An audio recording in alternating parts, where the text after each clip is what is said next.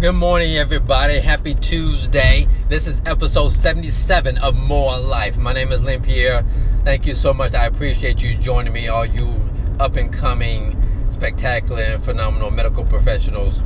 My class is coming up. My CEU class is coming up. For those of you all that are in North Carolina, this is all physical therapists and physical therapy assistants. We might expand it to nurses, but it's coming up in August, so be on the lookout for that. This right here is the end of June.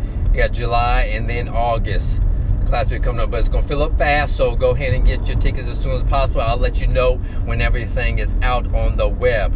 So today, I want to know, how good are you? Oh yeah, how good are you? How good are you at performing the way that you want to perform in any given scenario? And everything that we're talking about here and everything that's regarding your performance is not just dealing with where you are physically, but is also dealing with where you are mentally.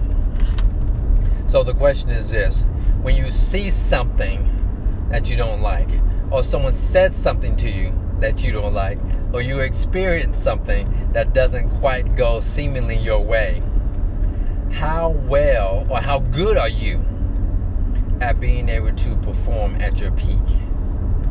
Do you always pay attention to your surroundings and respond based on your surroundings? Are you reactionary, or are you a leader?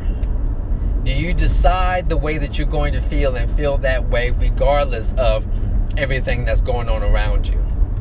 That's the question I have for you today, and that's what I want you to examine. I want you to take some time today. This is my call. This is my call to you.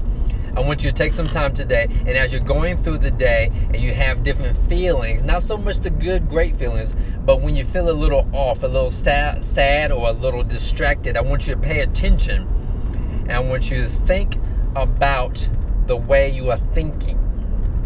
For what reason are you feeling the way that you're feeling? And this way that you're feeling and thinking, is it serving you best? Is it getting you closer to where you want to be?